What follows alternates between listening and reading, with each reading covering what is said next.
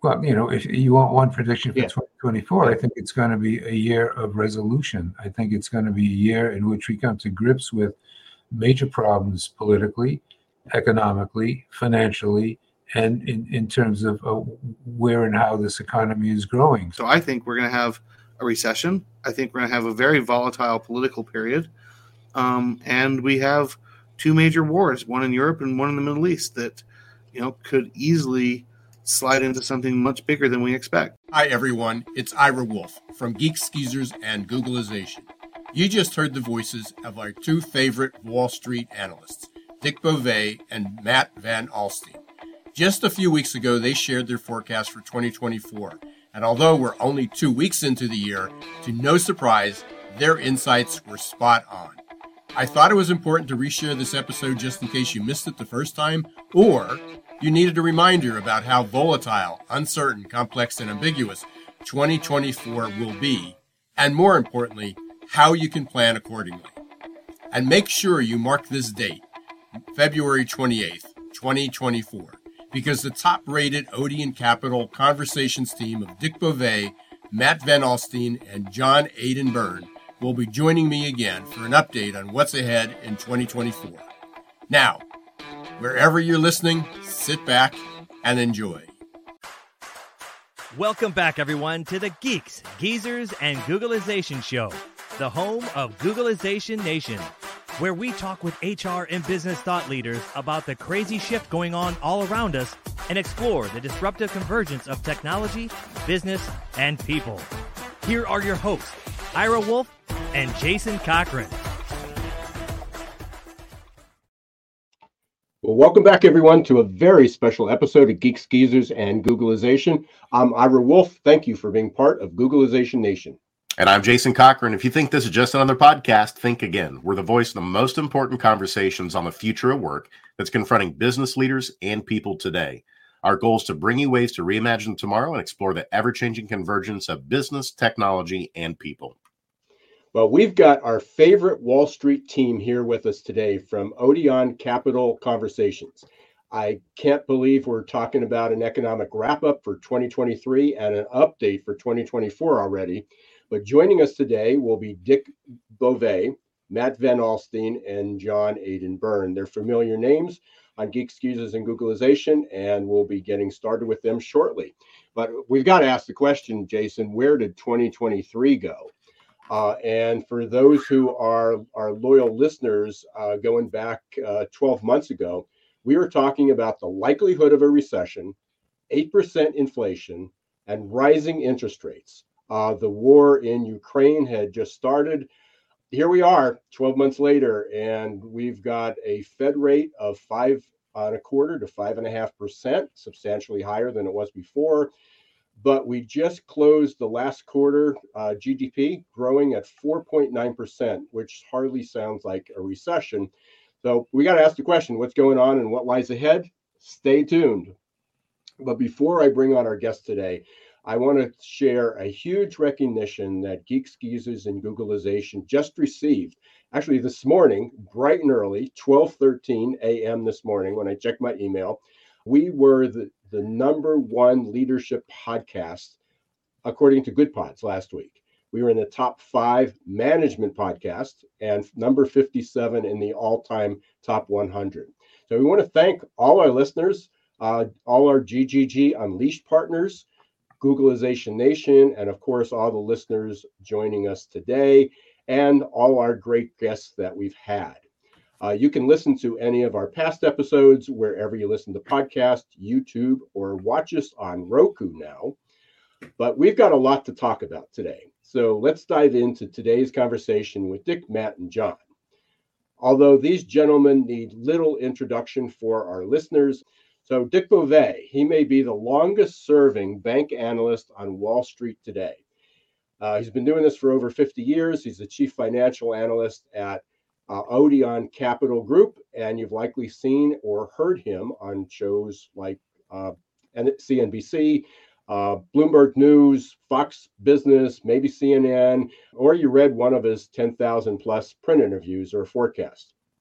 And then we've got Matt Van Alstyne, who's co-founder, owner, and managing partner of Odeon Capital Group, which is based in New York City. And Matt and Dick team up each week for their Odeon Capital Conversations, which is hosted by our friend John Aidan Byrne, who's an experienced and Wall Street business journalist and editor and successful podcast host and producer.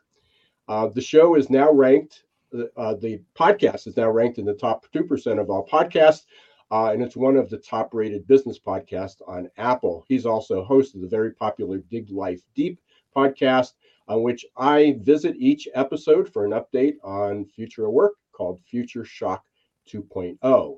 So we have a lot to talk about. Let's dig in and welcome, gentlemen. We're going to the stage, Dick and Matt and John. Welcome back, guys. Yeah, it's great to be back. It's a pleasure.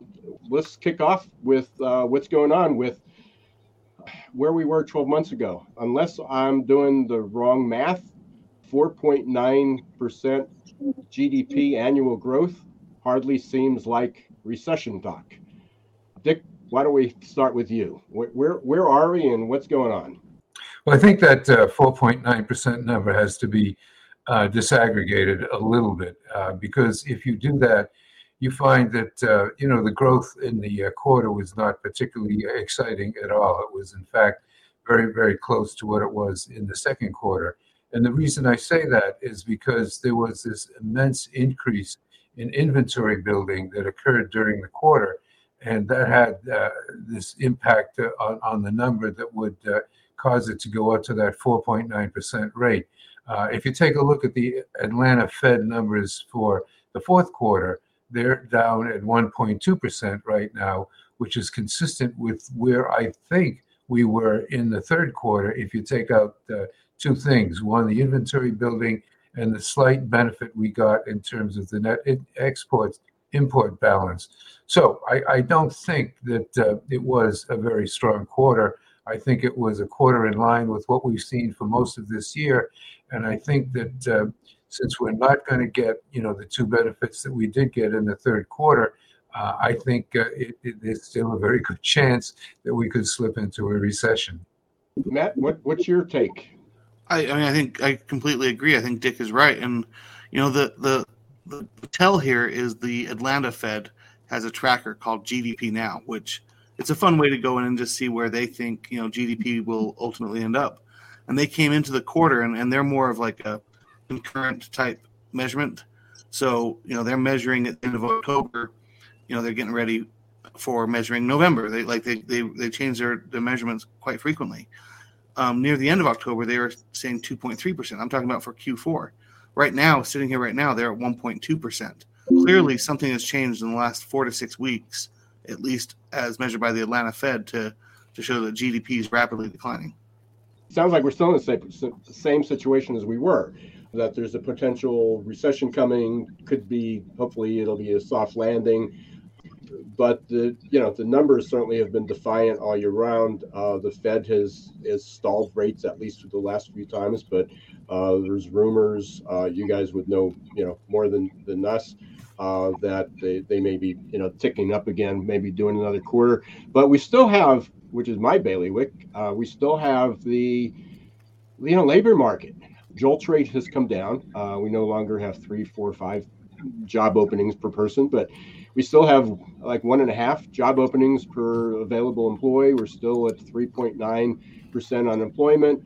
And again, I know we've had this conversation often that we can't predict where it's going to go, but we said last year at this time, it may at the highest be around 4.1%, and that's what they suspect it might be. Still tight labor in many different areas.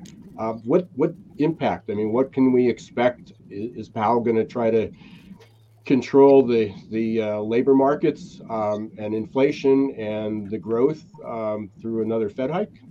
Ira, and picking up on something that Matt noted in our most recent episode of Odeon Capital Conversations, that in the latest Bureau of Labor Statistic numbers, the 150,000 job gains, there's a huge proportion of the job gains are in part-time work. And so the conclusion was that many more Americans are working part-time jobs to make ends meet. It's a sign of stress, and also the rise in auto delinquencies and just consumer debt has soared in recent months. So that's something to watch out for. John, that's a great point. In that report, they're talking about how many, you talk about part-time jobs, but this is even people that are taking on additional jobs. So that part-time job is on top of their full-time employment, like you were alluding to there, which is just an unhealthy sign of stress. But let's go through those numbers you just referenced, John.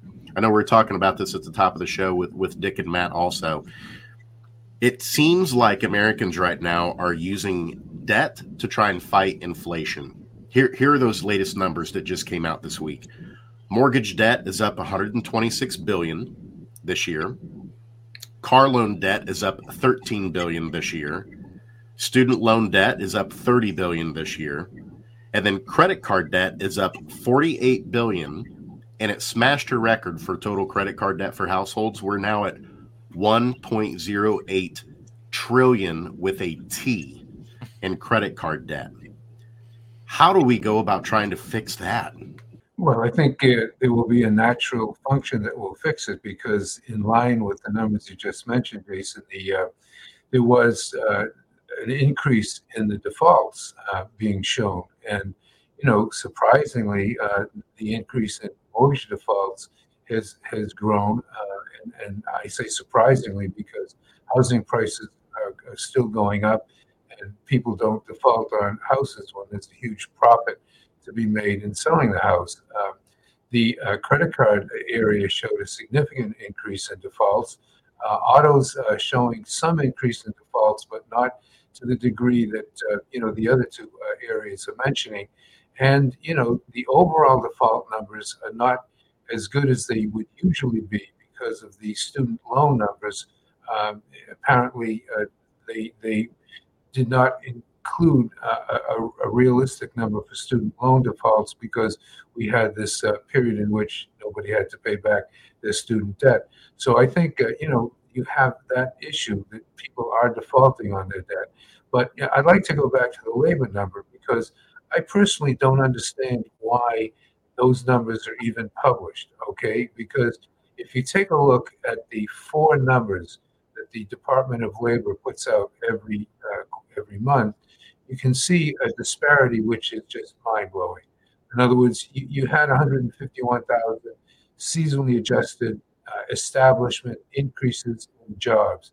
If you didn't seasonally adjust the establishment number, the government is saying it was over 1 million increase in jobs. If you swing over to what is the household number and taking a look at the job market, they show that the seasonally adjusted numbers were 7,000 increases in jobs, and they show that the non-seasonally adjusted number was down by a couple of 100,000. So, you have the government coming out with a series of numbers, each one of which they would argue is totally valid, one of which is showing a substantial decline in the number of jobs that were added. Another one is showing a substantial number of increases. And then going boring a little bit further into those numbers, the government likes to do something called birth-death analysis. In other words, it likes to estimate the number of companies that were started in a month, in a given month, and the number of people that they were hiring. Well, that birth-death number is almost three times bigger than the total jobs number that came out under the establishment seasonally adjusted number, which is what the press usually uses.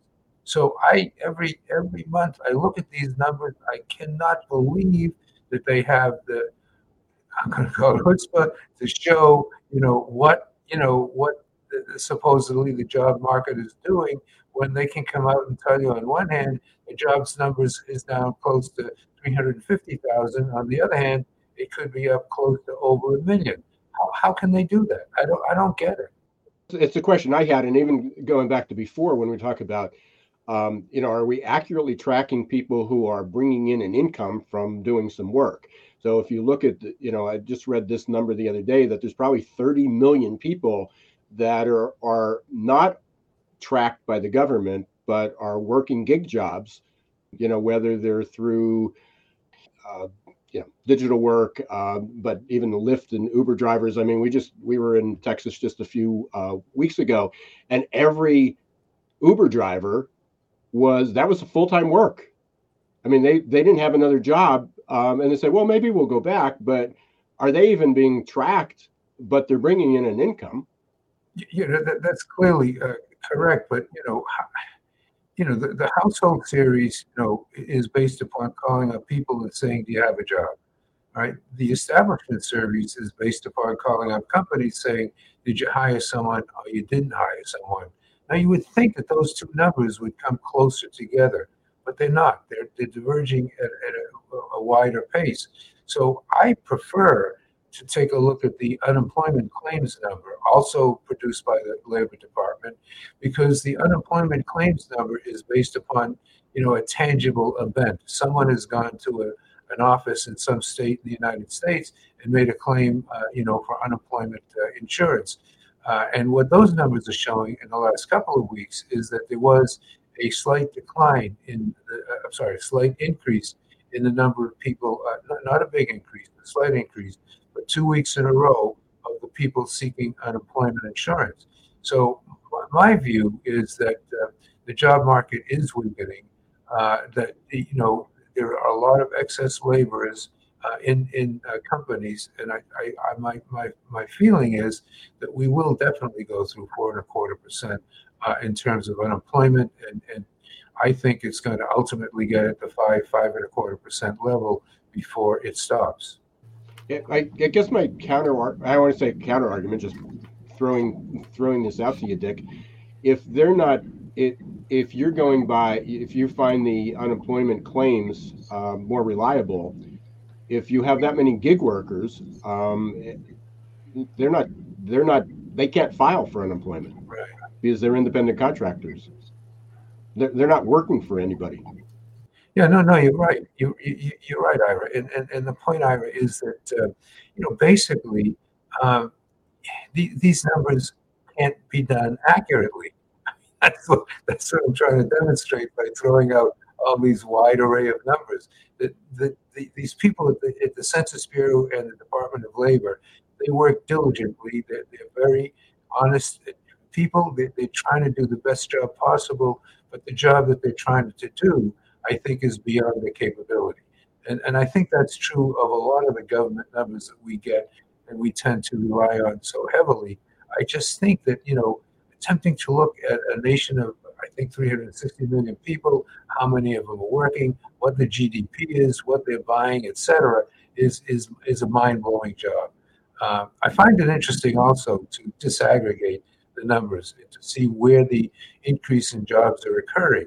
And what I find very distressing is that manufacturing jobs are not increasing; they're going down. And my belief is that you've got to have manufacturing or producing of goods to really drive the economy. What is going up is tourism-related jobs related to healthcare, which go up every month, and government jobs are going up.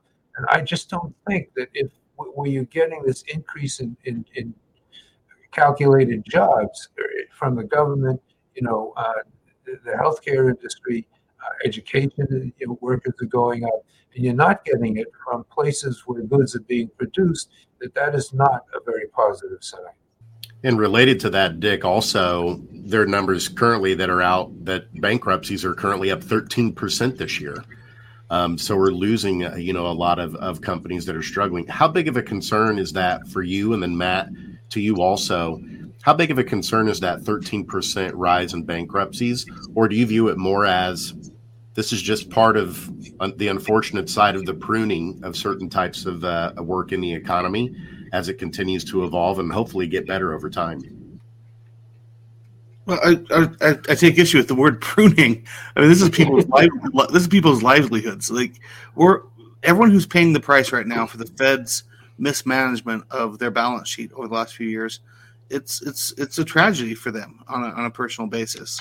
Losing a business or losing your job is a terrible situation, and it makes you almost angry that this is the system we're in, where the Fed overprints And then when to compensate for their overprinting, they pull in the reins, raise interest rates, and start selling off bonds. And it just seems so backwards. And I also want to just point out, like Dick and I on our podcast, we've talked a lot about how the BLS and the household surveys and these numbers, you can't trust them. And I just keep pointing back to whether you can or you can't. That's almost not. It's almost academic. The question is, are they applying consistent methods that's capturing the true, momentum of the economy? As long as they're going consistently, when you get a jobs report like this one, which is just, you basically take four numbers and all four of them are pointing to totally different situations. The household survey shows we lost 348,000 jobs. The BLS survey shows we added 150,000, but they're including 400,000 fake ones. And of the 150,000 we added, 50,000 of them are government jobs, which is really just a tax on the rest of the other jobs. So those shouldn't count. And there's another 100,000 part-time jobs. And then you go and look at, how many people report that they're working two full-time jobs, or a full-time job and a part-time job, or a part-time job when they prefer a full-time job. And you get about 10 million workers are in these, what are supposed to be stressful situations when the economy is not going so hot. So, as much as the numbers aren't, per se reliable to a degree of accuracy, they are telling a story of duress and stress throughout the marketplace. And one last thing on the bankruptcies, that's just a sign of interest rates rising. That is purely a sign of not being able to refi your debt or going out and acquiring new debt, because banks are being told, because of the Fed, rein in your lending, whether it's implicit or explicit. It's we don't want to lend to risky things. We prefer you buy treasuries, and we're not going to lend to companies. And so the low interest rate, easy money world that we've been used to, where every Tom, Dick, and Harry could go out and extend and pretend their loan, is gone. And so businesses that were on the cusp are failing, and I think that's indicative of the economy we're in. I know we'll get to it later, Ira, the money supply, because Dick has done some unique research into it, but that pumped up and primed the economy, and we saw that in the banking sector, where there was surplus excess savings by consumers, and they're drawing that down. And consumers and savers, the savings rate has dropped, and that excess money in banks is disappearing, and that's going to have a ripple effect on consumption in the coming months. So the signs are pretty clear that people have called for recession for the longest time, but it seems now it's more nearer than ever before. Yeah, that's interesting you brought that up, and I do want to lead this into the conversation that Dick has about the money market, and we'll pull up some graphs there. But there was an article, I think it was just this week, it could have been last week, I don't know, time just seems to go by, in the Wall Street Journal, and it was about that we now have this rapidly rising group of mini millionaires. So there was a 42% increase in the number of people who now have a net worth of more than $1 million. And the number also has gone up for those that have a net worth of more than $2 million. It was pretty significant. They did say that a lot of that was eaten up, that wealth that people gained was eaten up by inflation.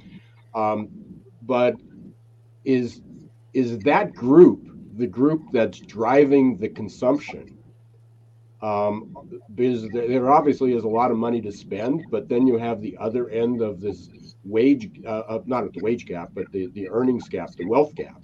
You have people that are just living day to day. So there seems to be this 10 or 20% of the population, not the 1%, but the 10 or 20% of the population that has an average net worth of $1 million to $2 million to $5 million, that has money to spend.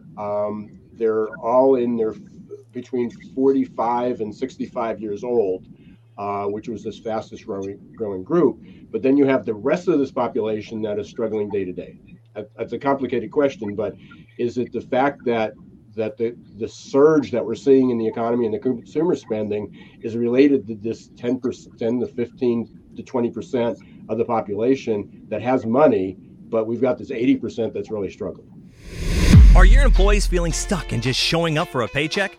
Is your workforce working harder to get back to normal than adapting to the future? It's time to help them break their addiction to certainty and develop a growth mindset.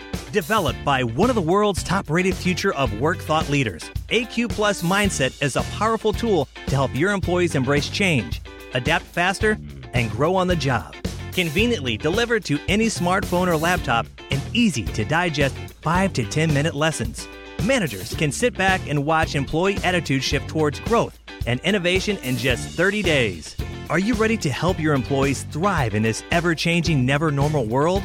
Encourage them to show more grit, resilience, adaptability, and unlock their potential? The journey to a growth-filled future starts with a growth mindset. Visit aqplusmindset.com or call 484-373-4300.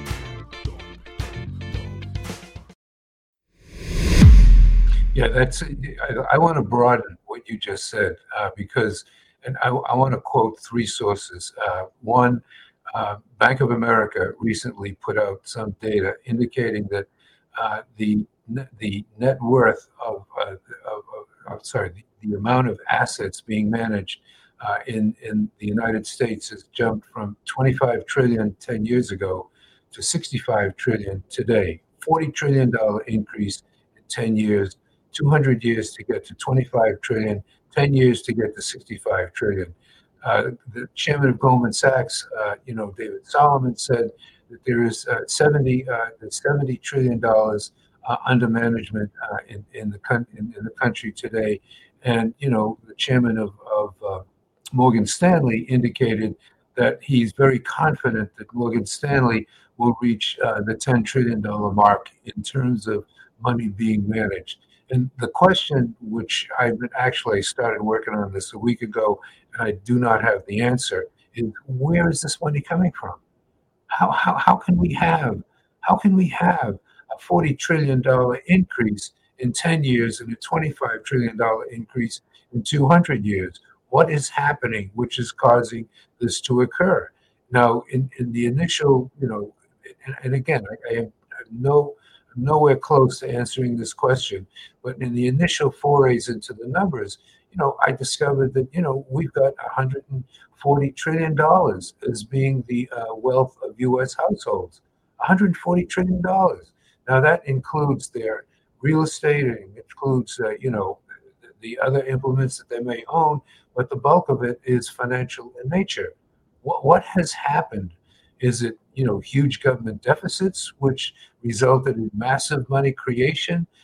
Is it, the fact that, the dollar has been rising and interest rates in the United States are higher than they are elsewhere in the world, and that's sucking money in, to the United States from elsewhere in the world? I don't know the answer, but I just cannot believe that there is that much money around, and I cannot believe that it's going to continue to grow at the pace that it's been growing. Matt, I can see the wheels spinning. That Ira, that you mentioned that 20% of the growth in the millionaire class, and some of that could be inflation, of course. But the savings rate the excess savings rate has been spent out, and it's the group in that 1 million, the high net worth consumer that has, that excess savings to spend out. But most of it's gone. I think we're down to 500 billion in excess savings. So, but it's held by that affluent group, the amount that's left, which is sort of interesting and ties into what you and Dick were talking about. Matt, I was just thinking the basic formulas you learn in macroeconomics in college, which it's if you have the investment plus government spending minus taxes has to equal private savings, plus imports minus exports. And so, to see this much growth of domestic savings almost belies the export story. And I'm just trying to sit and think, where am I getting this wrong? And I don't really have a good answer. I feel like the answer has to be explained somewhat, at least, by inflation. because when we measure inflation in the United States, we measure the price of consumer spending, whether it's on goods or services, but it's consumer spending. But what doesn't really get captured in that is the overall inflation of household wealth. And, I kind of wonder if, we've been on a tear for houses and home prices in America, that if you just look at it as one house, there's just one house in the United States, and that's our housing supply. It's gone up almost 2.5-fold since 2000. I think it's almost threefold since 2000. And so I kind of suspect that that's the answer of where these assets are coming from, is people are getting mortgages or not paying off their mortgages quickly because they have these super low interest rate mortgages that they got. Hopefully it's all of us. We got in 2020, and with your excess money, you're not paying off your debt, because why would you? And you're putting it into other investments. And I think that's why it's showing up for me to square the circle on where this money is coming from. I think it's coming from household wealth, to answer Dick's question. I want to come back to labor a little bit, and it also may play into where the GDP was and some of the unemployment for the last quarter, but it's obviously going to change with layoffs and strikes. So, we had the layoffs in the automotive industry. We've had a lot of layoffs, but they're still not anywhere near where, what the record was. It's certainly a employees market. Where does that fit into your updates or forecasts or projections for the future? I mean, and again, and we haven't even touched on wage growth yet.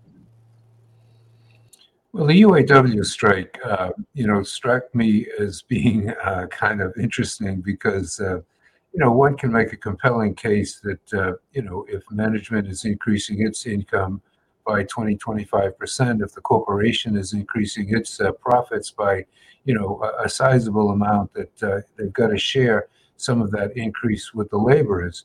So, the laborers get the increase, right? And what does that do? In my mind, all I think of, it's increasing the sale of Toyotas and Nissans and other, foreign cars, because basically, Americans are not willing to pay for this increase in labor in terms of the increase in cars being sold. So I think on a net basis, if you add in, we always talk about manufacturing being weak. If you add in the impact on manufacturing that this is likely to create, and you add in the impact on inflation that it's likely to create, I think that overall it's not positive for the economy. It's very negative.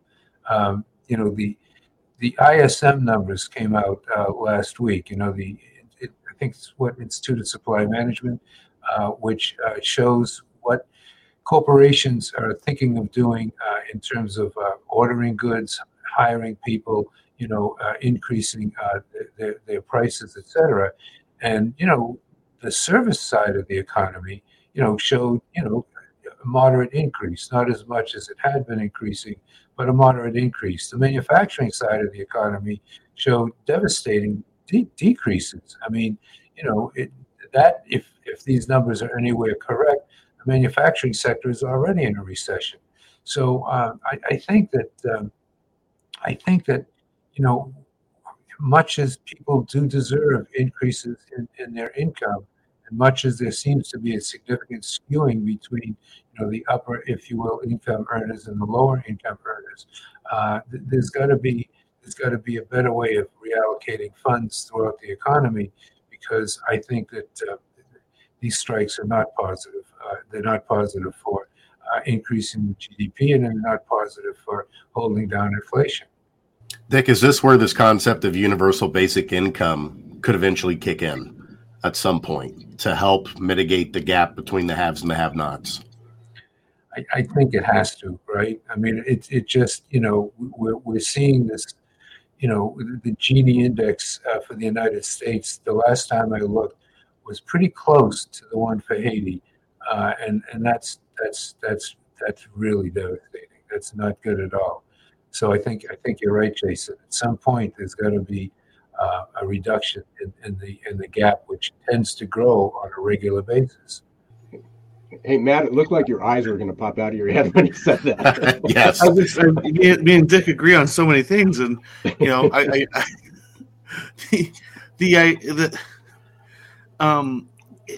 universal basic income as a concept when it's written down on paper sounds a lot like socialism as a concept when it's written down on paper, and it really comes down to implementation.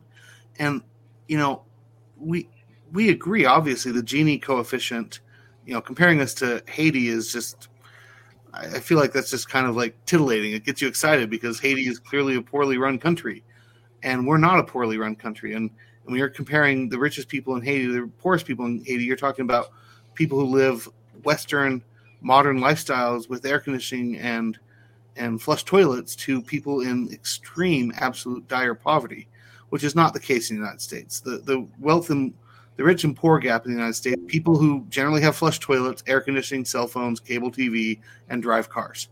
And the question, how many cars do you have, and how easily can you afford it, and where you get your money from? Is it from government handouts? So I don't feel like throwing words around like, oh, we're just as bad as Haiti, advances the argument so much. And the problem really is in America, when we're talking about a UBI, because of our tax system, you're by and large taxing the highest earners in America to subsidize the lowest earners or people who aren't working in America. And that won't really make a dent in the Gini coefficient because the highest earners in America are a massively disparate group from the wealthiest people in America. And the wealthiest people in America, the wealth transcends generation after generation after generation. And, you saw my face that you'll see my face react to that whenever you hear a presidential debate. When Al Gore or Barack Obama was talking about, we want to tax the wealthiest 1%. Well, that's a lie. They're never actually talking about taxing the wealthiest 1%. They're talking about taxing the 1% highest wage earners. And those are different people. Because if you're in the wealthiest 1%, by and large, your income comes through dividends, through collecting on your tax-free munis. I live in the state of Colorado, and one of the richest people in our state is our governor.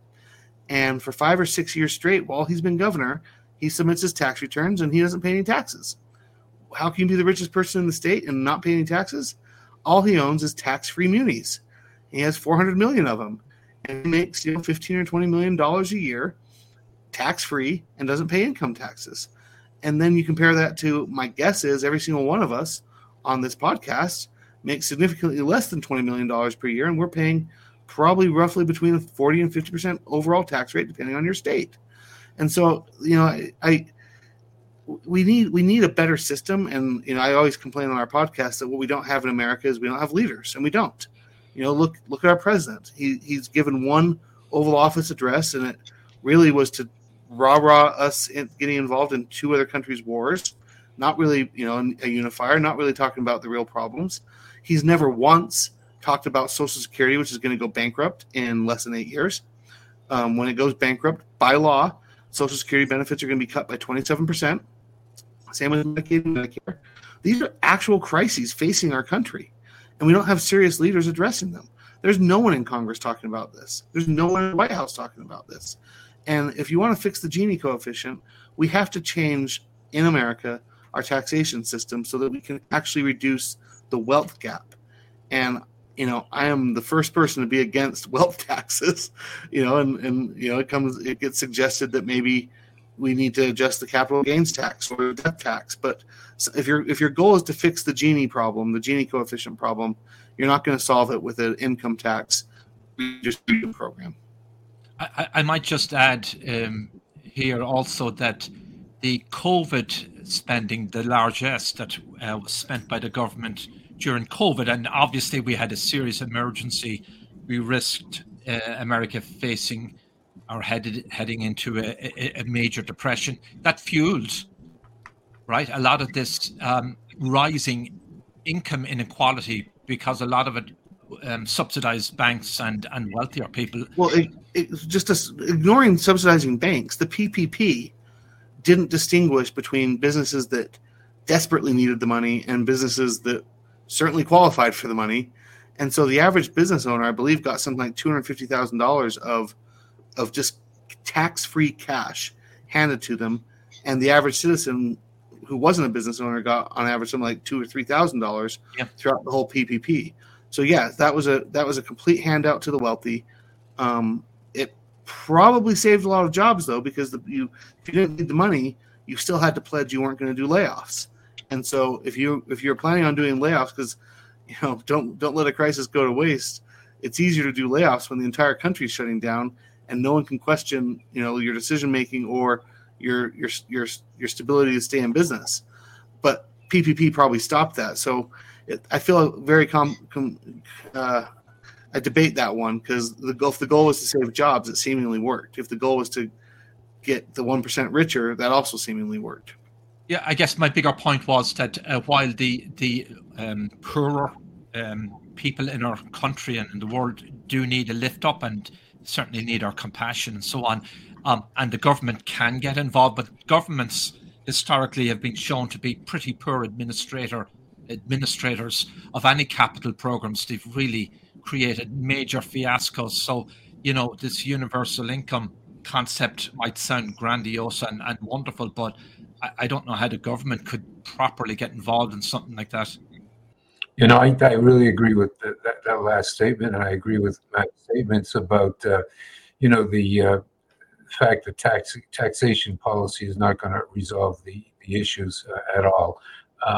My view has always been, continues to be, that we've got to turn away from being a consumption economy to a production economy, and that what we really need is not the government to interfere with us, in terms of its taxation policies or its other policies, but to stimulate production, and that therefore the ISM numbers that I mentioned are frightening to me, because I thought that we about a year ago or maybe 2 years ago made the decision that we wanted to stimulate more manufacturing in the United States, and according to these to the labor numbers and the ISM numbers, we're not doing it.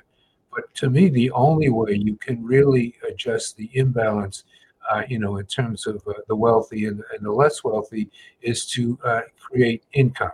And you create income by creating products and by selling those products.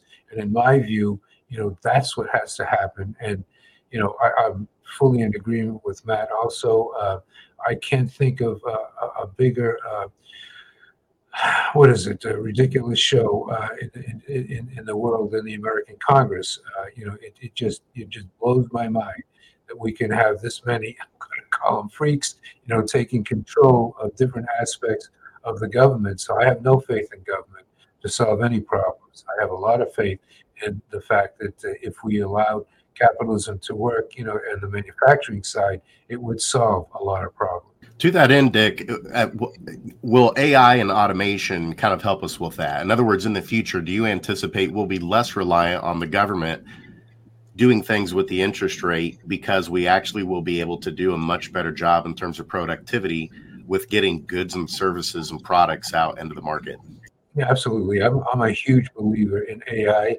I'm a huge believer that is the salvation of the problem that I just mentioned, which is getting the cost of producing goods in the United States down to a level where they are competitive in the world market. I mean, the United States became this huge economic power in the 19th century because basically we produced things that everybody else in the world wanted, and we sold them.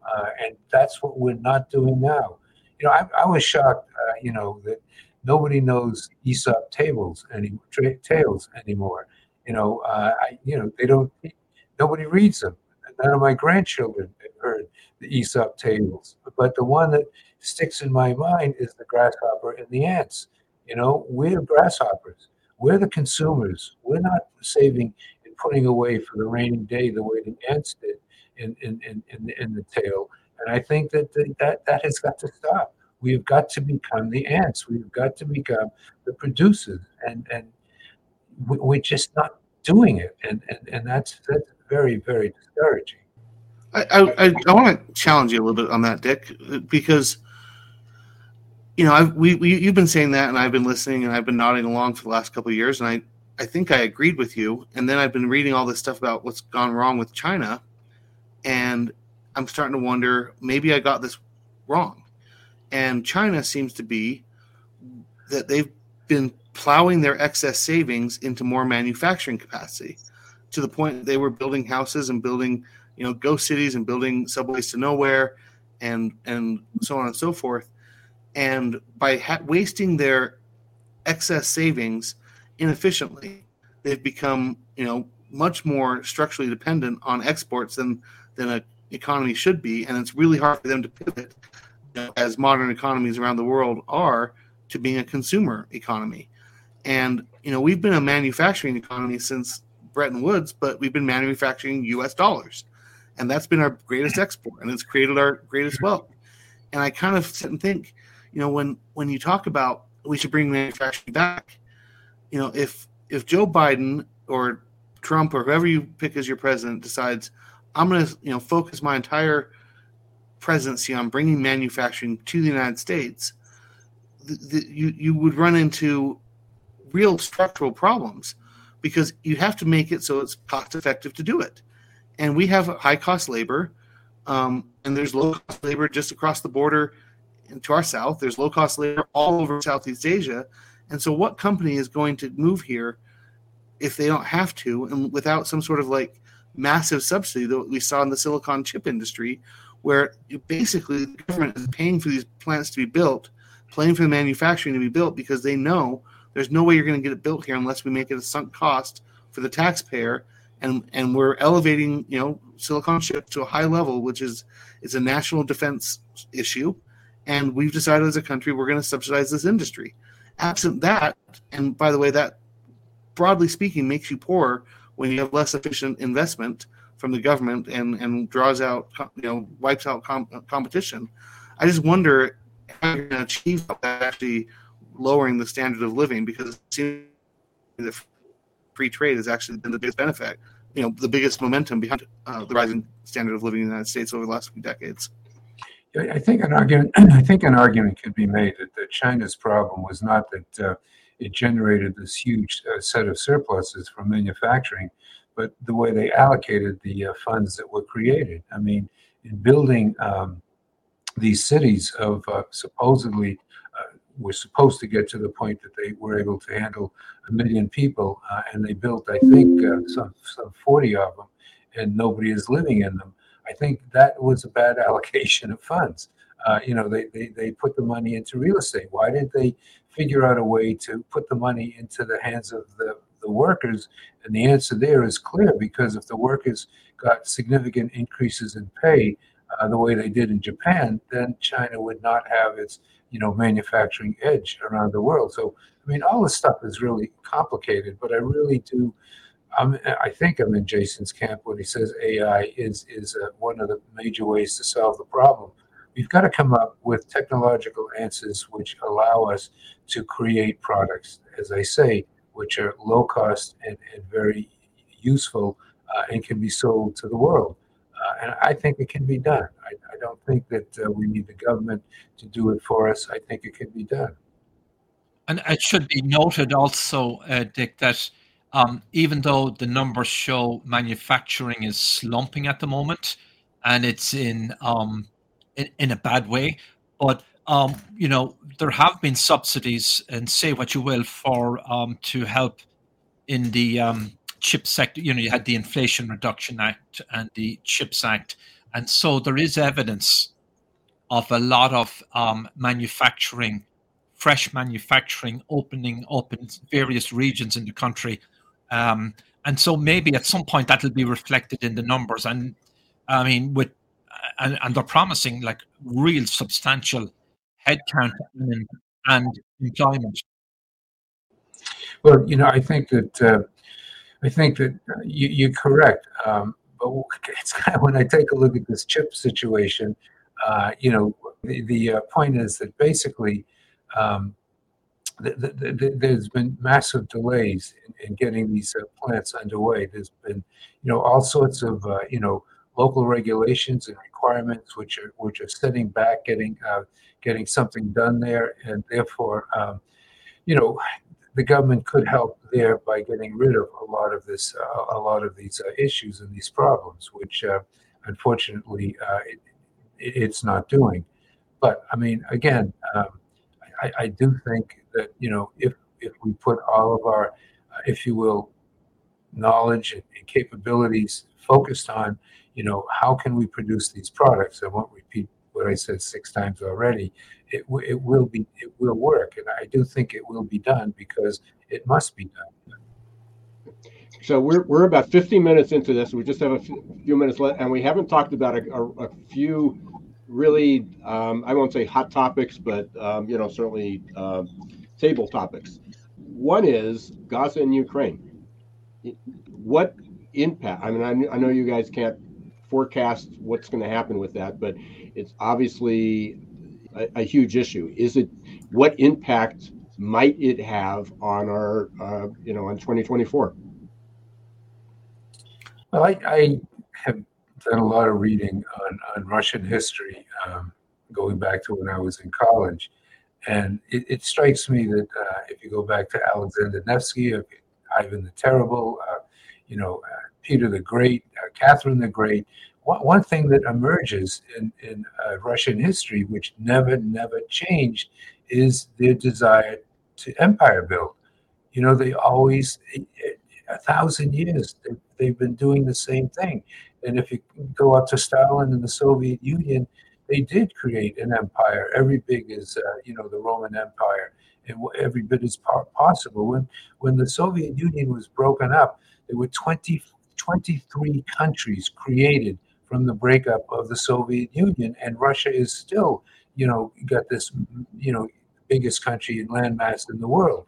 So the net effect is, I think that, this is another push on the part of another oligarch or czar or whatever you want to call him, emperor, to rebuild the Russian Empire, and I think that it has to be stopped. I mean, at least from my perspective, because I don't think there's any will to not do it. And if you read the stuff that is being written today, it would appear that an oligarchy was set up in St. Petersburg, at the time of the destruction of the Soviet Union, and that this group of people, gained control of the Russian government and gained control of the major industries in Russia, and that basically they want to expand their control. If they get Ukraine or Poland or the Baltic states, which they believe, Peter the Great conquered them, and they believe that they are truly Russian, countries, then these oligarchs will increase their wealth. I don't know why they have to, since they're billionaires, multi-billionaires, but they will increase their wealth enormously, and the Russian empire building, which, as I say, go back 1,000 years and find any evidence in the history of Russia which says that these guys are not empire builders. But it will continue, and I personally believe it's got to be stopped. My little joke is I think who would have predicted that Hamas will stop the war in Ukraine? But I think that's the outcome of this. Is I think America, is looking around the world and they're like, who are our allies versus who are our conveniences? I disagree with Dick. I feel like the Ukraine war clearly has been a stalemate from a particular point in early in the war. You basically have borders that don't really shift more than a few miles, a few hundred yards every now and then, and those borders are plumb full with landmines.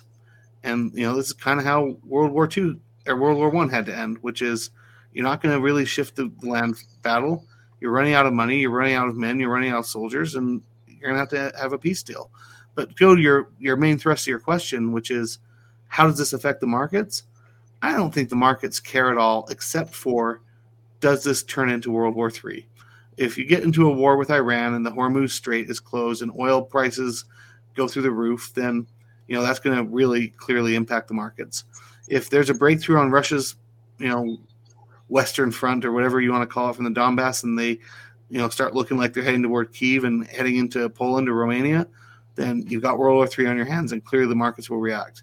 But if this stays as a war in Ukraine and, Israel versus Hamas in Gaza Strip, it's not going to have, any material impact on the global economy, in my opinion. Yeah. Let me throw this to you, Matt, because I think we had this conversation before in a prior one about real estate. So we work, crashes and burns for the second time. Yeah. The cost of these or the value of these properties is tanking. There's more and more companies that are cutting back on their space and looking at conversions.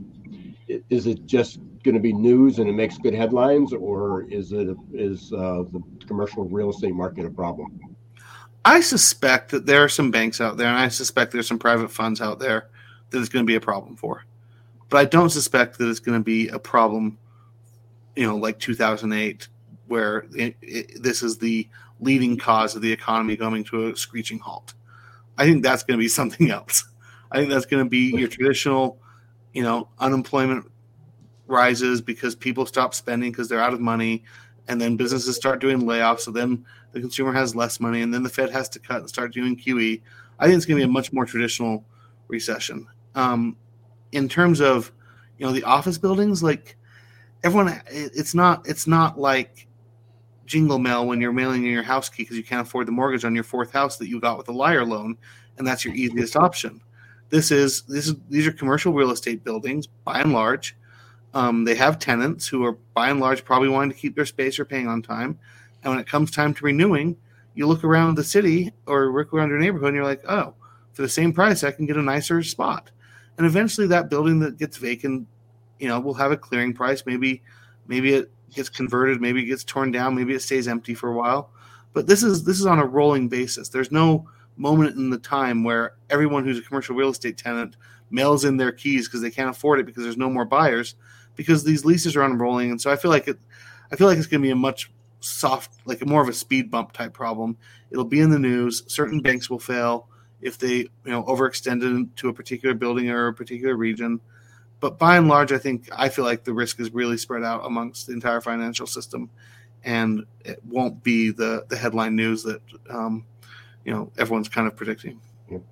I know we're coming up pretty close to our timeline here, but I've got a really important question for John, and we couldn't have an economic update conversation without talking about crypto.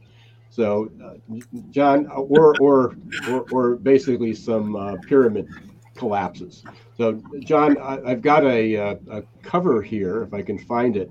But you had a conversation with Bernie Madoff years ago and his son. Wow. And so what comparisons have you seen between this and Sam Bankman-Fried? Well, I was going to make some kind of a joke about Sam Bankman-Fried got a haircut. We had, in the financial services industry, they talk about haircuts, and apparently somebody told me he did get a haircut of some kind before he went into court. These scandals come and go. You had Madoff, you had Jordan Belfort, Michael Milken, but they're all unique and different, and yet they're tied at the hip.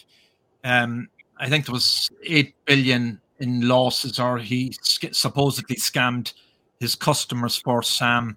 And then Bernie. The interesting thing about Bernie Madoff, I think the customers have recovered over 80% of their losses, 3.2 billion.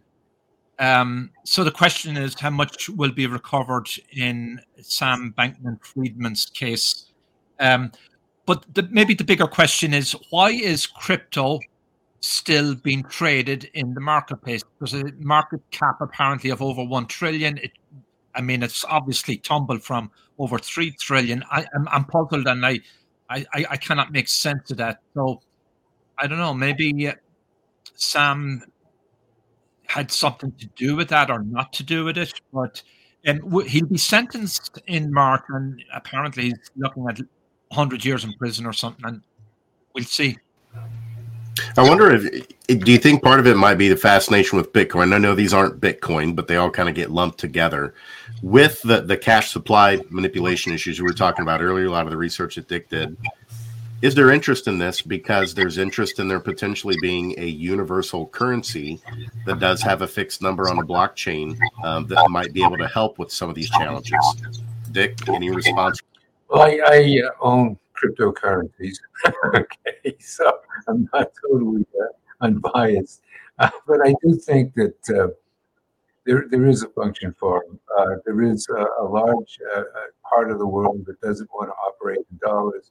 It wants some type of universal currency that it can work with, and I think that's one driver. I think gold is now coming back strongly in price, but I mean, I think that there is a desire to use these currencies as a hedge against inflation.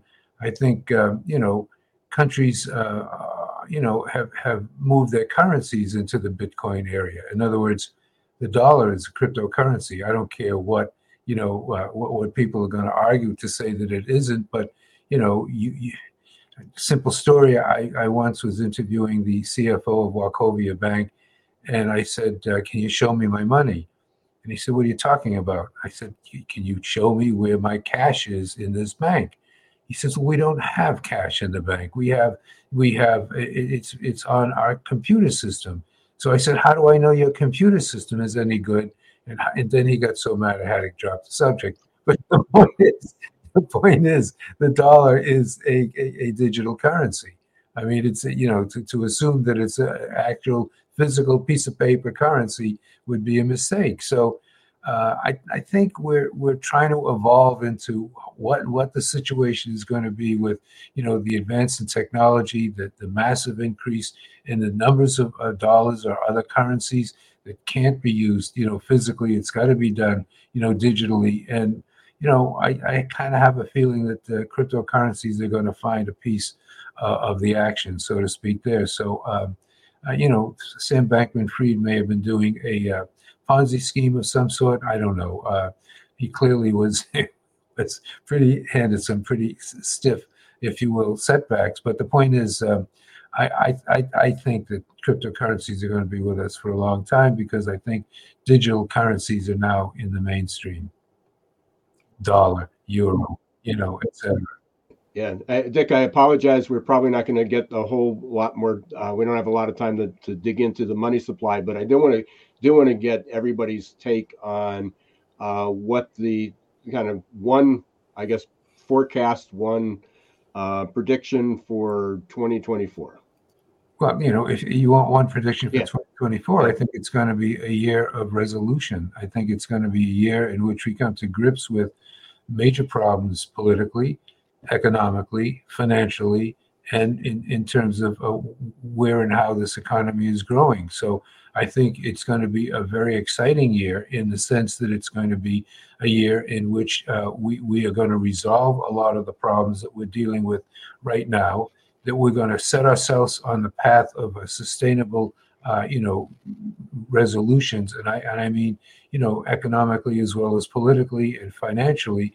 And therefore I think 2024 is a year of great promise, and I think by the end of 2024 we're going to be looking at an entree into 2025, which is going to be very, very positive.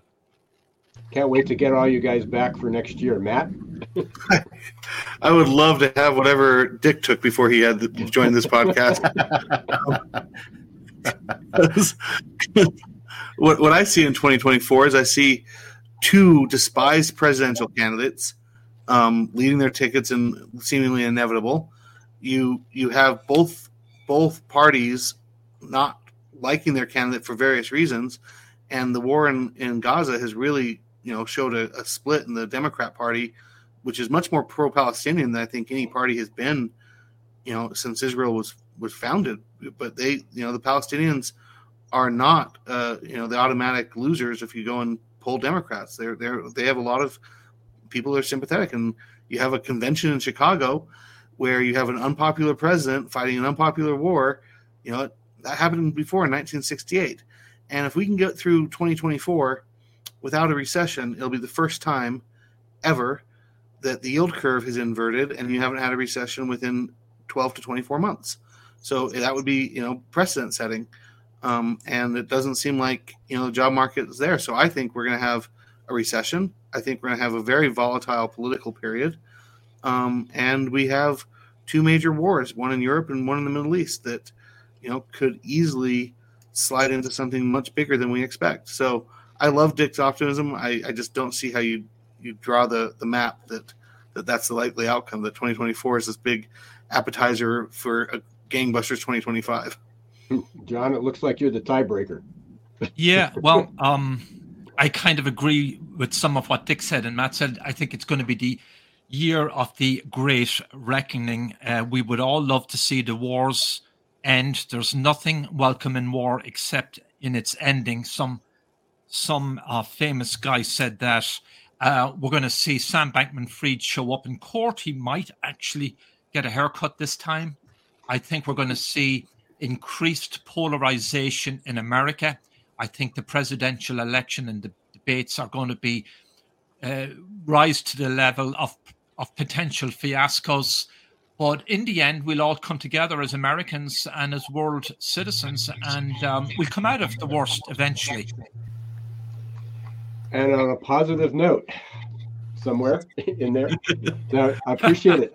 This has been incredible, guys. This was a great conversation. Again, apologize, Dick, we didn't dig into your money supply graph, but you can get much more of that on Odeon Capital Conversations. As I know they talk about that all the time. I highly urge you to go up. You can get it on Apple, Spotify, all your popular podcasts. We won't see you again until the beginning of the year, but can't wait to get you back in the beginning of the year. Continue this conversation. We'll see if we're still headed toward a recession, where the wars are, what the politics looks like, if Sam Bankman-Fried got his hair cut, all the pressing things. But have a happy holiday, a good new year, and we'll see you in the beginning of the year for our next update. Very good. Happy holiday. Happy holiday. And we want to thank everybody, Googlization Nation, all the listeners. Thank you for being part of our community, for listening to Geeks Geezers and Googlization. Thanks to Dick, Matt, and John for being such great guests and good friends of the show. So until next time, don't let the shift hit your plans. Thanks for listening to Geeks, Geezers, and Googlization. This show was produced and edited by Hilton Productions.